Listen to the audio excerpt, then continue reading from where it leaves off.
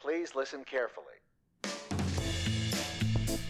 Hello, and welcome to Caveat Realtor with Virginia Realtors, where we discuss the real issues that realtors face. I'm Erin Barton. And I'm Laura Farley. Remember, Caveat Realtor is meant to provide general legal information. Nothing we discuss should be considered as legal representation or legal advice. Today's topic is Realtors Give Back. Happy Thanksgiving. Happy Thanksgiving, Laura. It's great to see you. I feel like I haven't seen you at all recently. There has been a lot of travel involved. There has. And recently I heard that there are some people that think our banter is too nerdy. However, I love being a nerd. I mean, I've got that bad pun sense of humor. Yes, you do. I do. You have dad humor. I do, and I'm not a dad, so that makes it even worse. And, dads always have bad jokes at the holidays. That's when you get to hear all of them, right? That is true. So as we really kick off the holidays... That was a nice segue. Thank you. I was working on it. As we really kick off the holiday season with Thanksgiving on Thursday, we thought this Giving Tuesday would be a great opportunity to discuss realtors and charitable giving. We see how realtors value their communities and support local and national charities. So, Erin, why don't you tell us a little bit more? Well, I think we say it time and time again, but realtors are a fantastic group of motivated people who engage the community around them. It's not surprising that most realtors are engaged in their community with local charitable causes, either by donating their time or making regular financial donations. Or other donations like food banks and things like that. Exactly. And although we know you all take on these engagements out of the goodness of your heart, there are absolutely benefits to engaging in the community around you. The real estate industry is obviously a referral-based industry, and being known in the community can certainly help your business, both from potential clients and from other agents. And that's known in a good way and not a bad way. Absolutely. And that's not to say the only reason to engage in these practices is to boost your business.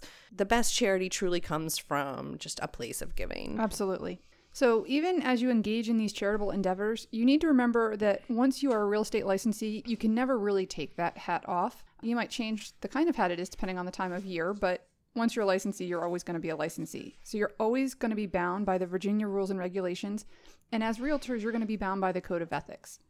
If you're donating to charity in private, something that is not publicized or as being part of your business, and it's not directly tied to any real estate transactions, then your risk of running afoul of any legal or regulatory issues are very slim. There is a public policy benefit to allowing for charitable giving. However, if you advertise your charitable donations as part of your business or tie them to real estate transactions, you're going to want to make sure you are not violating any federal or Virginia rules or regulations. I mean, even if you're just posting on Facebook routinely about, look at all this service I'm doing or things like that, that could be getting tied back into your business.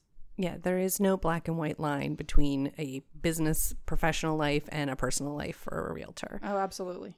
So federal and Virginia fair housing law, in addition to the Code of Ethics, prohibits certain discriminatory practices. Under federal law, just as a quick review, there's 7 protected classes. Race, which is obviously a group of people united based on a common history, nationality, or geography. Color, which is the color of one's skin. Religion, gender, national origin, which is a person or their ancestors' country of birth. Familial status, this one's often confused. It's an individual under age 18 who lives with a parent or guardian, or pregnant women, or anyone about to obtain custody of someone under 18. Right, and you're right, that is one that gets confused. I had somebody at one point ask me if that meant you were married or single or divorced or widowed or... No. Right. And that includes adoption. So if you're in the process of adoption, that's also included. Yep. And disability. So that's an individual with a physical or mental impairment that substantially limits one or more of a person's major life activities, having a record of such impairment, or being regarded as having such an impairment. So even if you don't have the impairment, but everybody thinks you're blind as a bat, would that count? Possibly. Possibly. Virginia fair housing law adds an additional protected class, which is elderliness. We had nothing to do with writing this legislation, but elderliness is anyone age 55 or older. I know some really spry 55-year-olds. And for realtors, Article 10 of the Code of Ethics prohibits discrimination against sexual orientation and gender identity. And that's in addition to the other 7, because those are also listed in the Code of Ethics. Correct. So at the end of the day, a Virginia realtor has 10 categories of protected classes. Right. Discrimination under the Fair Housing Act can include printing or publishing any statement or advertisement with language that indicates a preference, limitation, or discrimination on the basis of a protected class. So, Erin, what does this mean for charitable giving? Well, if you're volunteering or donating to an organization and publicizing that as part of your business, your advertisement may indicate a preference or discrimination on the basis of a protected class. So it's important to keep that in mind when deciding whether to use your charitable activities as part of your marketing plan. Right. So if it's a charity that's very, very well known to be tied to maybe a particular religion, then advertising that that's who you donate to may cause somebody to feel like you would not be as willing to work with them if they didn't belong to that same religion. That is something you would definitely want to run by a second pair of eyes, preferably someone with a good experience in fair housing law. Right. The other law you really want to be aware of is RESPA, the Real Estate Settlement Procedures Act. So RESPA requires certain disclosure on financial documents at closing for consumers and also prohibits kickbacks or referral fees to settlement service providers, which is incredibly broadly defined and typically is anyone who is incidental to a real estate transaction. Including realtors. Including home inspectors. I mean, you name it, it's possible that they're going to fall under that. It specifically applies to loans secured with a federally backed mortgage on 1 to 4 family residential properties, and you want to make sure that you are not providing any false information on the closing disclosure. It used to be called the HUD-1, but it's now the closing disclosure, which is the financial breakdown of the settlement funds, or engaging in any kickbacks or referral fees to settlement service providers. So most transactions that we see are secured with a federally backed mortgage. This is tied to residential property, so that's 1 to 4 units. Right. So if it's Bank of Mom and Dad, that's one thing. If it's all cash, probably you're not gonna fall under RESPA, but most other mortgages are going to be under RESPA. Now, again, we're talking about risks associated with tying charitable giving to your real estate transactions. This is not situations in which you annually donate a portion of your earnings to charity. So it would be if I said I give, X number of dollars or X percent of my commission from every transaction versus every year I donate money to, right? Correct. And it's still unlikely that in this situation you would violate RESPA. It's unlikely that a charity is also a settlement service provider, but it's important to make sure that the information completed on the settlement statement is accurate, specifically the amount in the real estate broker fees section, and that will really depend on how you structure your donation and whether your client is a party to that or not. Right. So let's take it to the legal hotline. Let's do it. As part of an advertising campaign, I am promoting my local volunteer work with a church group. On the advertisement, it is not overtly religious, but it does include the Christian fish symbol. Are there any risks with doing that? So it sounds like in this question that the caller is perhaps using the logo from the church in their advertisements, and so the Christian fish is a part of that. Right. So while we commend your volunteer work with the community, there may be a concern with using that in the advertising campaign. Under fair housing guidelines in Virginia, the Virginia Code states that the use of words or symbols associated with a particular religion, national origin, sex, or race shall be prima facie evidence of an illegal preference under this chapter, which shall not be overcome by a general disclaimer. However, reference alone to places of worship, including but not limited to churches, synagogues, temples, or mosques, in any such notice, statement, or advertisement shall not be prima facie evidence of an illegal preference. So let's break that down a little bit. Yeah, that was a lot of legalese. Let's start with prima facie. So prima facie really just means on the face. We don't have to look any further than what is on that piece of paper. So intent is not necessary. Absolutely. You do not have to have any intent when we're dealing with something that's prima facie. So the other thing that, what we said is the use of a word or symbol. So in this case, the Christian fish symbol, and that's something associated with a particular religion, will be absolutely just on its face evidence of an illegal preference under the chapter, and it can't be overcome by a general disclaimer, including the fair housing logo or saying something about we treat all people honestly or we treat everyone equally. All those types of things is not going to be enough to overcome that. Answer in this situation? I would say that it's probably not a great idea. This is definitely going to be risky.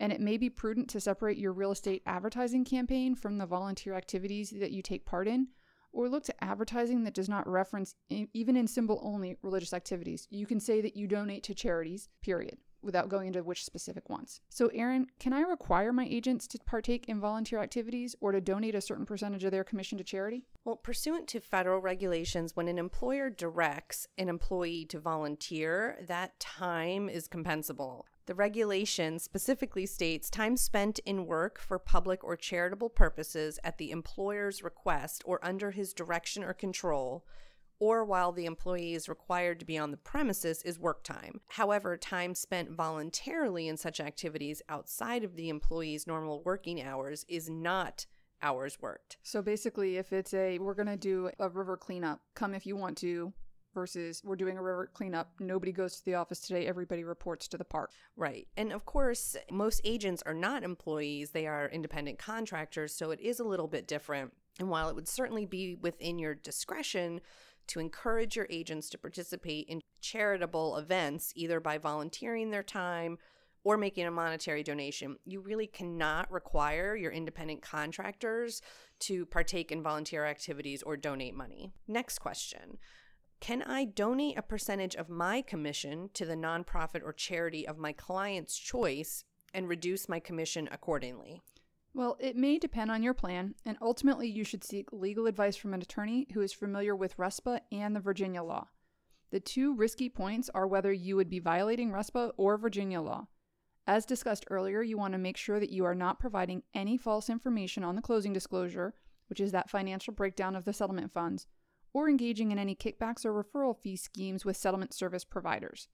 In addition, it is considered improper brokerage commission under Virginia law to offer to pay or actually pay a transaction-based fee, fees, or other valuable consideration to any person not licensed in this or any jurisdiction for services that require a real estate license.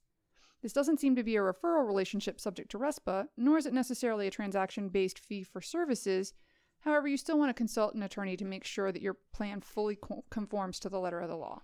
Especially right now where the RESPA climate is so uncertain and we're really not going to know the specific parameters of RESPA until, the current cases get through the court system. Absolutely. The CFPB, the Consumer Financial Protection Bureau, has really started going after RESPA violations and expanding the scope of RESPA in a lot of ways.